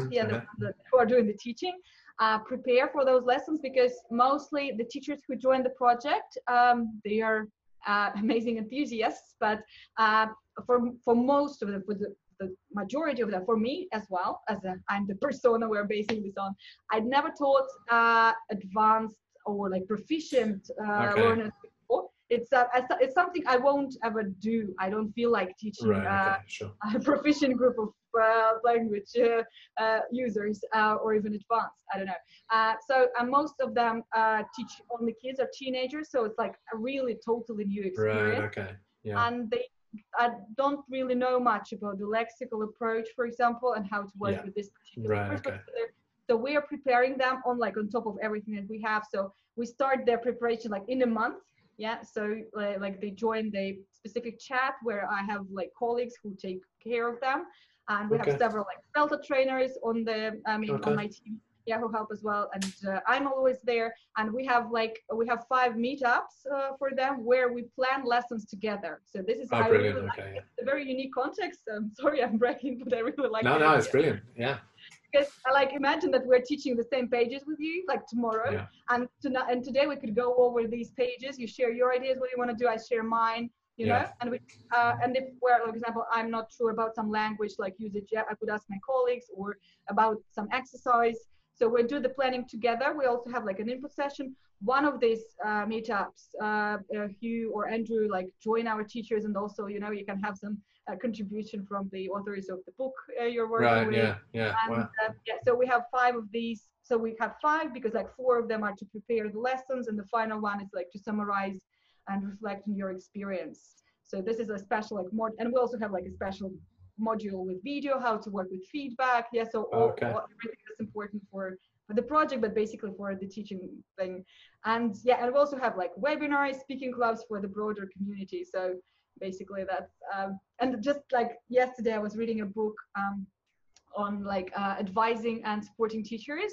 So because teacher like development is something I'm now into. Maybe that's why I'm not going to be an amazing Russian teacher I could have become, but now teacher training Right. maybe is more interesting. More of a focus, yeah. Yeah, and I realized that because I mean, it's just the second year, so we're planning it on the go because it's all started quite spontaneously. So our first year is more about the showing the ropes and the beginning of the some lexical approach. Second year is call it practical psychology and more on the lexical approach. And I know now that third year, because we'll be finishing the book, will be about materials development, because I really like to develop materials and then give them to teachers to teach each other to test those materials. Great, on each other, and maybe profession and yeah, like teacher development. Yeah, because by the third year they would have already had like certain experience of analyzing other teachers' lessons and giving feedback. So we guess there will be a little bit more input there, and we could, by the end of this project, the teachers will be able to maybe choose from what they like to focus on or to work. I don't know. Okay. As directors of studies and advising, maybe supporting. Right. Okay. Yeah. Sure. So, in a nutshell. Oh, brilliant! Wow. Yeah, it sounds great. Yeah, it's definitely a unique approach. There's a couple of things there. I mean, the idea of them planning together in a group, I think, is brilliant. It's something that because I work with schools, so I work with the whole faculty in a school. So it might be, some of the bigger schools that I work with, they have, 60, 70 teachers on the faculty. And so in any subject, they've got 4 or 5 teachers for one subject. And I always find in that context that the staff room, the teacher's room, is such a wasted resource because, teachers never talk to each other about teaching. They're either gossiping about the students that they don't like, or they're sat there silently. And you've got a room full of other teachers, experienced teachers, and nobody's sharing their experience or anything. And so I always, whenever I'm working with a school, I always try to get the teachers to be doing more together and planning in groups, especially, when they're teachers from the same subject, to get together at least once a week and either plan together or review each other's lesson plans together. And the school that I'm working with right now, I was impressed when I first got there because it sounded like they were doing that. Oh yeah, the English teachers all plan together, the maths teachers all plan together. Oh, brilliant. I've never come to a school where that's the case before without me having to instill it. So I was impressed by that. And then I later found out that what was actually happening was each week one teacher plans the lesson for all the teachers, and they all just kind of take turns planning that. So, yeah, that's not really what I'm looking for. So I think that's a brilliant approach that you're taking. Thank you. The teachers are enjoying it. Where like it's a little bit hard again when because all classes are different. So basically, I designed the pacing guide, but now it's like we're I don't know. We'll see if it works. Yeah, because there's like this group didn't have enough time for listening, so what they do, they skip the listening, or they do it the next time. It's like right. Go in the same, at the same pace together for 3 years. We'll see. So it's all very experimental. And I was surprised, like in this spring, like a guy whose native language is English, he also joined us. We were like, oh wow, that's interesting. And he said like, because he was interested like in the talk, because basically right, sure. He doesn't also get a chance to talk about this stuff, and also of course the observations and etc. So that's it. I mean, I find it's difficult as a teacher to find a community of teachers who think and talk and are interested in teaching. So I work in schools with large faculties of, dozens of teachers in a faculty. But the reality is, and this I find quite saddening. This is, I think of this as a problem. Teachers, the majority of the teachers that I meet, at least, they don't really think about what they're doing. They don't think about teaching. They teach. It's their job to teach. They're kind of going through the motions. They're not really kind of analyzing, assessing, evaluating what they do on the kind of level, this conversation that you and I are having now. There's kind of an idealistic part of me that thinks, oh yeah, this is what all teachers should be having, these kinds of conversations. Because that's what I think teaching should be, is a very kind of a philosophical, passionate kind of, you shouldn't be a teacher, or how could you be a teacher if you're not really passionate about teaching and learning and education? But the reality is, a lot of teachers aren't. For a lot of teachers, where especially in a country where I am, where there's just hundreds and hundreds of thousands of teachers around the country for tens of millions. I mean, it's a population here of over 300 million. I think around 300 million people. So there's just so many schools, so many teachers, and for a large percentage of them, it's just a job. It's not some special life calling. My idealism there has been tempered somewhat over the years, as I realize not all teachers do approach it that way. And so for me, I often find it difficult to find a group of teachers with whom I can have these kinds of conversations. You're welcome. There it is. Yeah. Anytime. No, seriously. I think I have a feeling that, again, I might be rather idealistic, but in Russia, we have like a really great community of teachers. Like, I'm not speaking about my program, but basically there are lots of teachers. We always speak about our job. We always speak about teaching. Okay. So we have to learn not to speak about, teaching. Right. Okay. So even like we're discussing like something in the book because I studied in one of the groups, and every time like we tend to like, oh no, let's go back to the topic. Enough speaking about teaching. So that also might be a problem. But what you said made me also think that because I'm not trained to be like a teacher trainer, because I'm not a teacher trainer. It's something like that. When I was a business trainer, I had trainees, etc. It's a similar experience, but still different. Yeah. And what I was surprised by two things. I don't know if it's the same, maybe in Indonesia, maybe you saw it somewhere as well. So first of all, for some reason in Russia, like teachers are kind of taught not to follow the course books the way they are. Say they would mess this all up, start finalize, they go first. And basically, like even like when we're planning this, they would like, add, so for example, outcomes is packed with material. Right. And so I never add anything much, Right, there apart from personal input and I don't know, maybe a very occasional article when it's like totally necessary to share or something. But they would actually like design their whole lesson, their whole material just around the topic is there. That's the first thing. But the second thing that is more maybe worrying as well is that some of them, they can't explain why they do this. Right. Yeah. Yeah. I think certainly in Indonesia,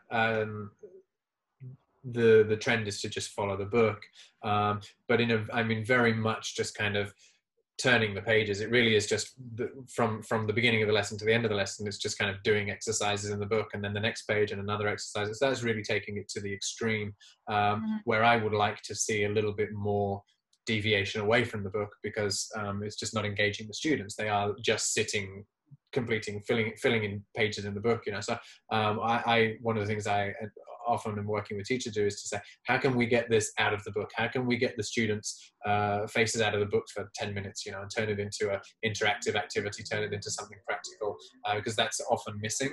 But no, I talked about this with Hugh just last week or a couple of weeks ago. This is something we talked about. Obviously, he's an author, so we talked about this there, and I think I might have a little bit more of a loose relationship to textbooks than you, perhaps, certainly than Hugh as well. But I think I've been working to find the happy medium. I spend a lot of time with teachers on trying to just help them develop the creativity to create materials. But then I also want to rein in some teachers who are asking, okay, so how do I design a curriculum?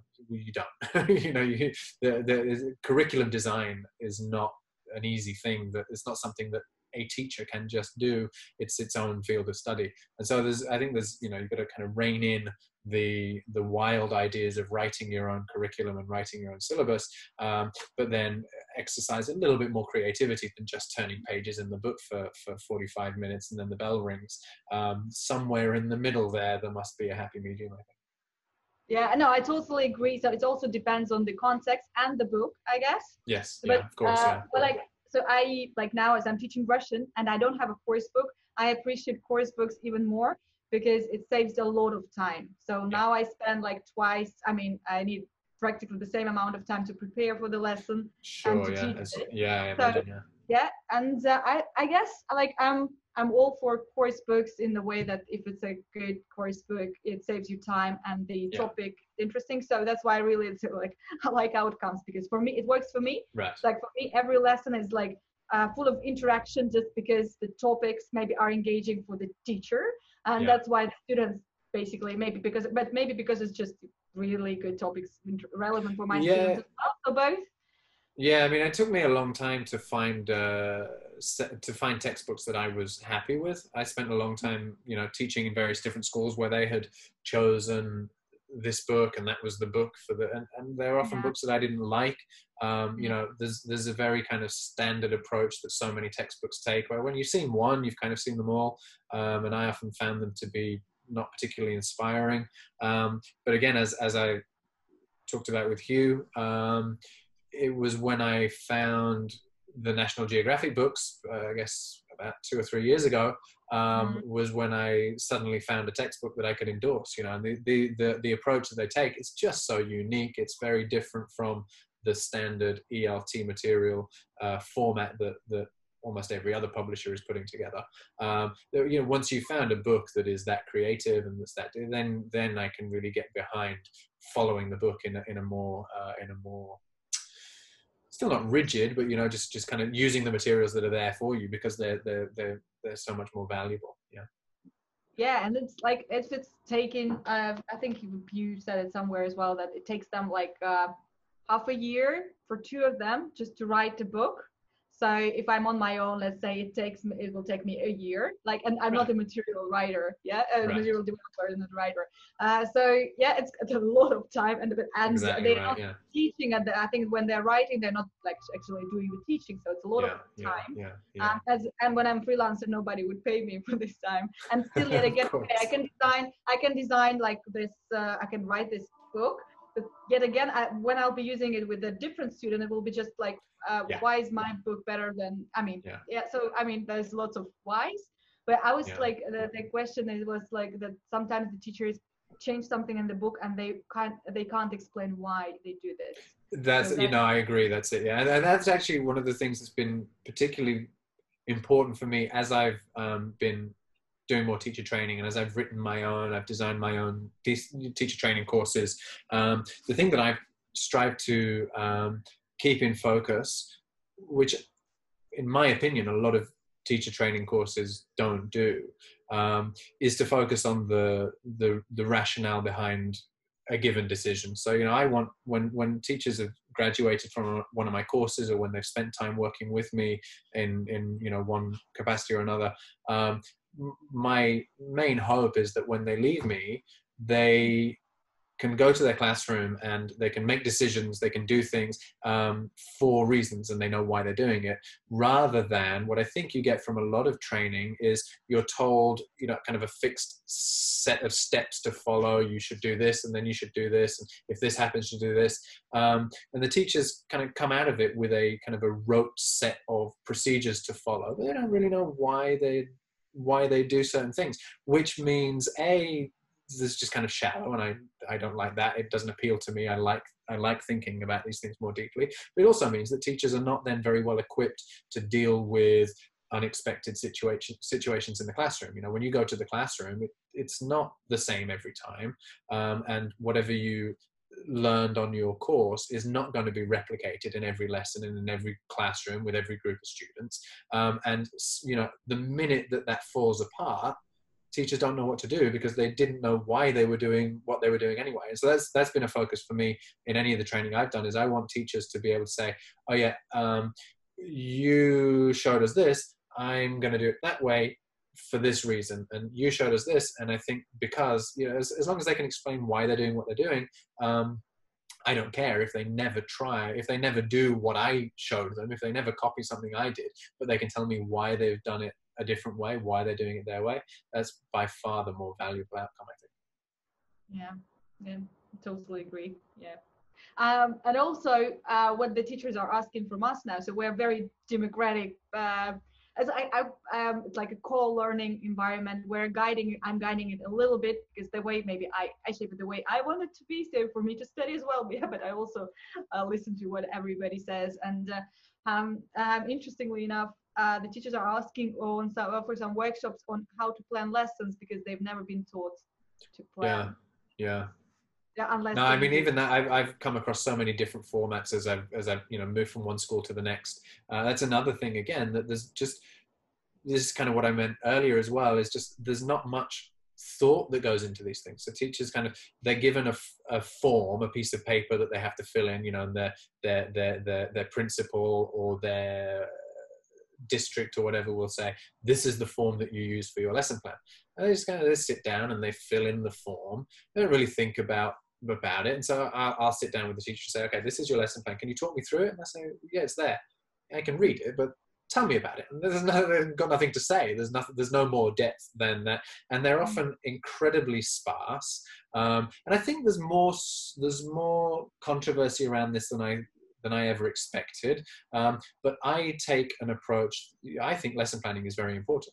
Now, I was quite surprised to find that that's a topic of debate. There are a surprisingly large contingent of teachers out there that endorse a much less stringent approach to lesson planning than I would. So a lot of the time I meet teachers and their lesson plans are very, very sparse. It's just a couple of lines. How much use is this really? And they will tell me that it's all you need, and then I'll go and observe their lesson. I say, you needed a better plan. There's a reason that this didn't work and that didn't work, and your students were confused here, and you seemed lost there, and you were confused about this, and your students asked you a question that you couldn't answer. All of that could have been avoided if it was better planned. So I think lesson planning is really important, and I think I from my experience, I would have to say the same as your teachers have, that a lot of teachers don't really get formally introduced to lesson planning as a kind of a deep process. And I think that's a shame. True. I guess I know, as I was reading this book yesterday at night, about, again, teachers' professional life circle, maybe. So I think it also depends. There is a stage when you're more experienced and for example, you've worked with the book for a while. Sure. You don't really, so it's getting shorter or longer, and depends on the group as well.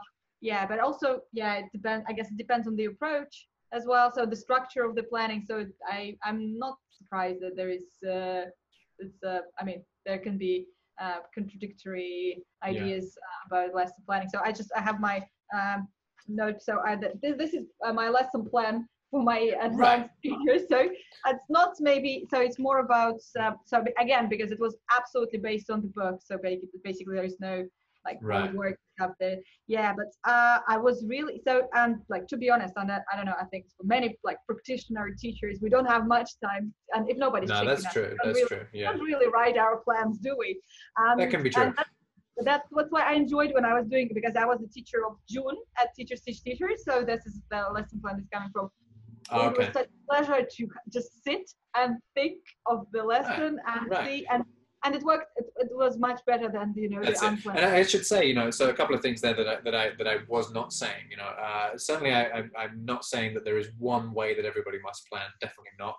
And wherever there's a discussion about different approaches to planning and different formats of planning, of course, there's going to be as many different ways to plan as there are teachers, perhaps. That's fine, as long as there is some thought going into it.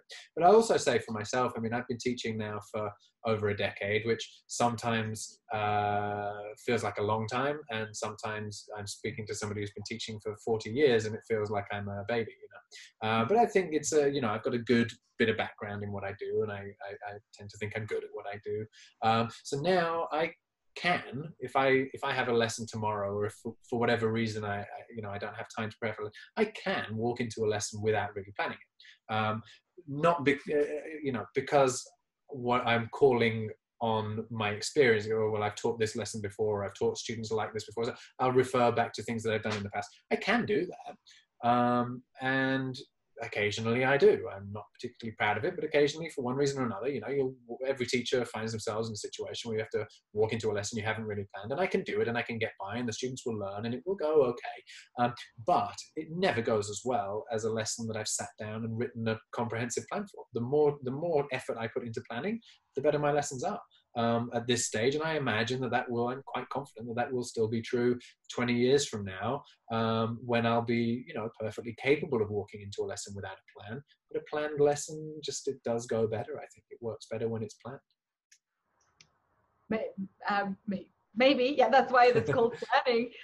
There is I got some feedback from my colleagues, because this was my lesson number 2, and it was really planned. And I think I had for 90 minutes, I had 6 or 7 interactions in breakout rooms. Yeah, it was an online thing because of we all know what right now, because normally it's my Moscow offline group, and it was cool. So high paced. I really enjoyed, this whole thing. And then the next lesson, for some, I didn't have time to prepare, but then I thought, okay, this would be my experiment. Such an excuse, to see if, first of all, taking myself on a dare, it's can I do that? Can I teach a group of advanced students? It's my second, time teaching. The first time was last year, and so that was interesting, and that would be interesting to see if my students will really realize it. I don't have a clue. Right? Yeah, could they tell? Yeah. What's happening there? So no, they and I asked them in the end. They said, no, we didn't know you were not prepared. Yeah. Maybe they lied, but I don't think they did. And so the feedback was that the lesson was much more relaxed, and that they had much more space for themselves. Yeah. Because I didn't have this plan that I, really wanted to go through, because it's a plan.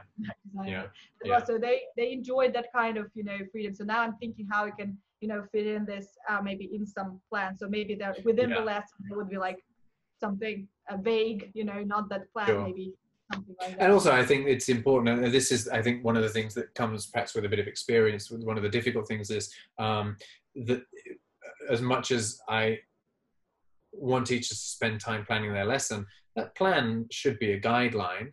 And, one of the things that I think is important for a teacher is to know when, if the time comes, to know when you maybe just have to abandon the plan. Occasionally that's the case, something isn't working in the class, or something happens that you didn't expect. And in that moment, the worst thing you can do then is say, okay, what's next on my plan? And you just kind of start ticking off your plan. And it's not going to work because the students want to go a different way, and your intention with the students then. And so I think that's something that comes with some experience as well, perhaps. I think it's important that you have a plan. I think it's important that you know when to abandon it. And I think that there's a dichotomy there that I think works quite nicely if you can find the balance, or if you know when to follow the plan and when to leave it. But I think that having the plan, I still tend to think is worthwhile. Yeah, no, I totally agree. Yes, and I think for me, I like the way I planned this. So I planned the lesson, and then I did it like this, and here are my goals. Yeah, so right. Yeah, good. My writing is like doctor's writing, so very hard to read. You. I could have been. I wanted to be a neurosurgeon, so at least I have the handwriting. You've got the handwriting for it.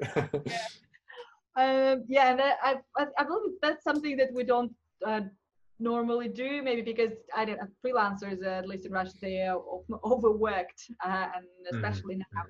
What I want from this lesson, so my professional development, and I've started talking a little bit more openly recently. I've started to share a little bit more publicly personal development objectives, I've been calling them. Just saying, at the moment, this is my personal development objective, and I'll usually kind of have one that might last for a while. It might be for a few weeks or a month or more. Say, at the moment, this is the thing that I'm trying to develop in my lessons as I teach, or as I kind of think about my plans, my approaches, my materials. This is the thing that I'm trying to develop within myself. And I think it's good to have that. You might have one per lesson. You might have one, every lesson, say, this is what I want to get out of this lesson, as you said. Or you might have kind of an overarching thing that you're working on, that you're developing, maybe something you're trying to improve in your practice, that goal might be with you for a few weeks, or for a whole course or something like that. I think that's a valuable thing to do. Is it easy for you to think of something you want to work on? No, and I wouldn't say I always have one. I would like to say a teacher should always have one. You should always have an active objective, but I don't always have one. So, the ideal is perhaps, not necessarily meeting the ideal, but the ideal situation would be to always have something in mind. But usually it's something that either I read about and think, oh, I don't do that. I see another teacher does it, or I read something and think, oh, that's something I could incorporate into my lessons. Or it's something that, I've struggled with in a lesson. I've had a problem in a lesson, and I think, okay, there's something I need to change about that. There's something I need to work on there, and so it'll be responsive to a challenge that I've faced. At the moment, the thing I'm working on at the moment is increasing visualization. So using more visual support, like images and pictures. And so I started recently kind of sketching out the material that I'm teaching and adding sketches and drawings to some of the stuff that I'm teaching, or the training that I'm doing. And that's, building in the visual approach to learning. So it's something that I think, the more we can do that, the better it is for our students. And also it's just has me kind of thinking differently about the way that I'm approaching my content as well. So it's freshening up something that, maybe I've taught this thing a dozen times, but now I'm kind of having to approach it differently. I can't just use the materials that I've been using for the last dozen times, because now I've got to add some more visualization into it. So I'll sit down and sketch it out, which means sometimes I think about it a little bit differently. I might change the order of things. So it's keeping my approach a little bit more fresh as well. So that's what I'm working on at the moment. Wow. And you said you're sharing with them with who? Yeah, well, I'm just posting them on LinkedIn is where I'm most active. And yeah, I would like to work towards having a forum that's kind of not closed in the sense, not private, but a dedicated forum. I'd like to set something up in the future, but I don't have anything at the moment. So the place I'm most active is LinkedIn, and I tend to post quite actively there about what I'm doing or sharing ideas or approaches. So at the moment, that's really where it is. Yeah, because we're working on something similar for teachers to teachers, like within the program. We do have it, like we also have, like, apart from the general track, we have the we just started this summer the exam preparation track in the similar way. Okay. So it's more like short term. Now it's 6, but we'll do it 8 months, so it's not super short term, but still to go through the format for CE and CP, but with the same idea. And we started doing it with that, so to like weekly goals or monthly goals, what you're working on in terms of like teaching and language and everything. Yeah, it can be hard to think of something like sometimes really, like, it takes time. So you need, it's okay, I guess. Sometimes it's okay. I will go into the class, teach it, and then I'll see what I think so. Just the evaluative process, and that's why you might just find that you have one that is only active for a couple of weeks because you have a problem and then you solve it, and that can be a quick process, or sometimes it might take a lot longer. The last thing I had, which I worked on for a long time, was differentiation, trying to incorporate differentiation into my teaching. That was a relatively new idea for me, and so I wanted to include more differentiation in my teaching, which was challenging because it required a lot of work. It was a new paradigm. It required a lot of work and preparation. It's a new paradigm for me. Can you please elaborate on that? Yeah, so just the idea that when you're teaching a group, you mentioned already when you were teaching when you were a student, I think you mentioned, when you were a student in Russia, you would have had in the classroom maybe a large number of students crossing a number of ability levels. So you might have, here in Indonesia, you might have a class of 30 odd students, and some of them are elementary and some of them are maybe intermediate, perhaps reaching into upper intermediate. And you'll have kind of a core mid-level perhaps, but there's going to be students above and students below. And differentiation is just the idea that you might teach differently to those different students. You might bring in, there's a lot of different ways you can approach it. And I could talk now that I've been thinking about it for a while, and I could talk about it for hours perhaps, but in brief, the simplest way that you might do it is just have, for one activity, rather than planning one activity, you might have 3 different worksheets, an easy one and the standard one and a slightly more advanced one, and just bring in 3 sets of materials for that activity and say, okay, if you want the hard, and then you can either you can choose which student works on which worksheet, or you can let the students decide which one they want to have a go at. So there's so many different ways of approaching it. But again, to at least be thinking about it, I think, is the important thing. To consider it, to have a strategy or an approach, whether there's not necessarily one correct approach, but to think about it, to do something about it, I think is the main thing. As I spent quite a long time trying different strategies, and also it's not easy. It's more work. It takes longer to prepare the lessons. It adds to your workload, right? But if you want to do the best thing for your students, then it's often, one of the things that I often have to just be very open with the teachers I work with about is just to say, unfortunately, I'm not necessarily here to make your job easier. As with anything in life, if you want to do a better job, you probably have to work harder. That's true for everything else. Why wouldn't it be true for teaching? So, there's no point in me sugarcoating that. There's no point in me pretending otherwise. The reality is, if you want to do a better job for your students, I'm probably going to be asking you to do a little bit more, to work a little bit harder. But what I do find as well is once you put that time in and you establish a more effective teaching approach, it requires a little bit more work in the preparation, but the lessons are better, they're smoother. It's easier to be in the classroom. It's easier to be with the students, and I think that's the thing to focus on, Pat. True, but it's okay. Why did you choose this kind of job? Again, the schools and different levels, because again, instead of one lesson, you're planning 3.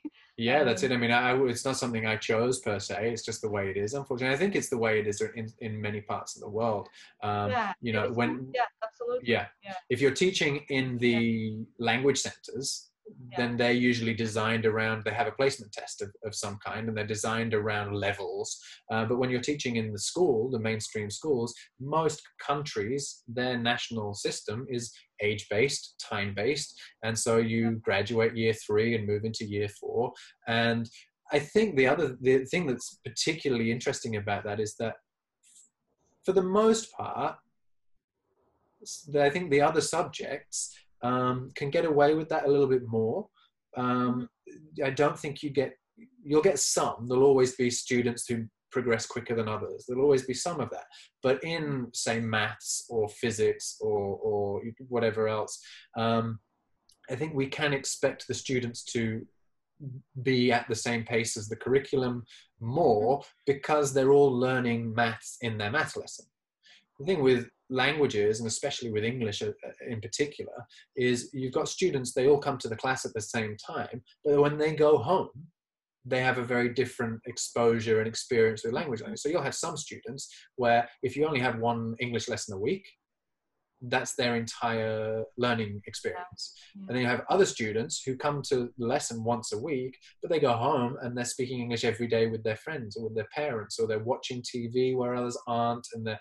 So you have students who are learning much more outside of the classroom. And I think that that's less true with the other subjects. You don't tend, I don't think you just have some students who are constantly exposed to physics at home the way you might with English, So I think that it's a bigger challenge perhaps in languages, and especially in English.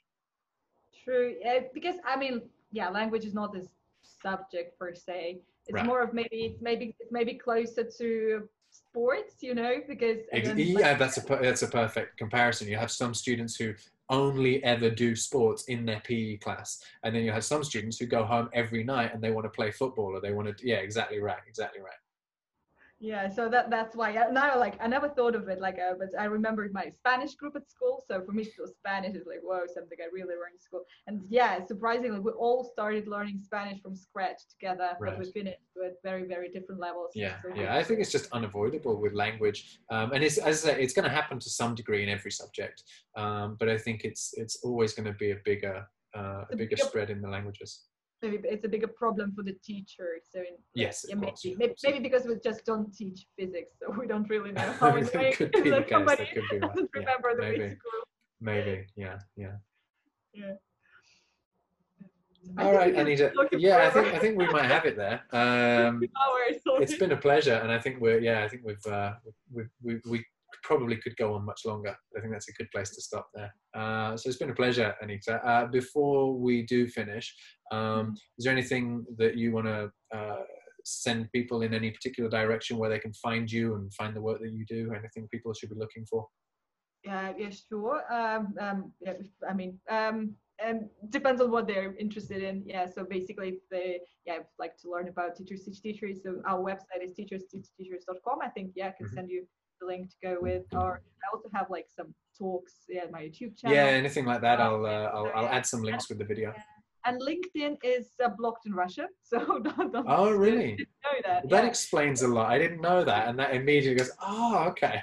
I didn't know that. So yeah, I can sometimes when I go abroad. So I do have an app, I think, here. But so when I go somewhere and I start receiving messages on LinkedIn, but the moment I go back here, it's all. I mean, you could use the VPN thing and stuff, but I mean, it's not that popular here. I mean, and it's blocked because of when the data policy something.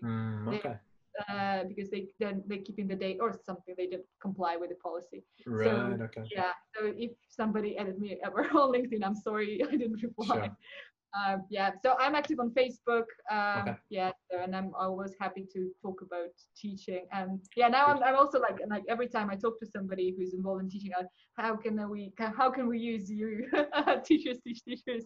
Maybe I will be contacting you at some point. No, I'd love to. Yeah, that'd be great. Yeah, we'll be happy to have you at some point. Maybe. Yeah. Brilliant. We'll see. Yeah. Or maybe there is something that you'd like to, do or take part in. You're always welcome. No, great. No, I'm very happy to speak with you more about that and see what we can do. Excellent. And if you're like looking for some crazy teachers who always speak about their job, so welcome to Russia anytime. Great. Yeah. Yeah. All right. So thanks a lot, Anita. Thank you for inviting me. Good luck with your everything. Yeah, likewise. Good luck with Teachers Teach Teacher. It seems like it's grown so quickly and it's been so successful. It's been a real thunderbolt. That's amazing.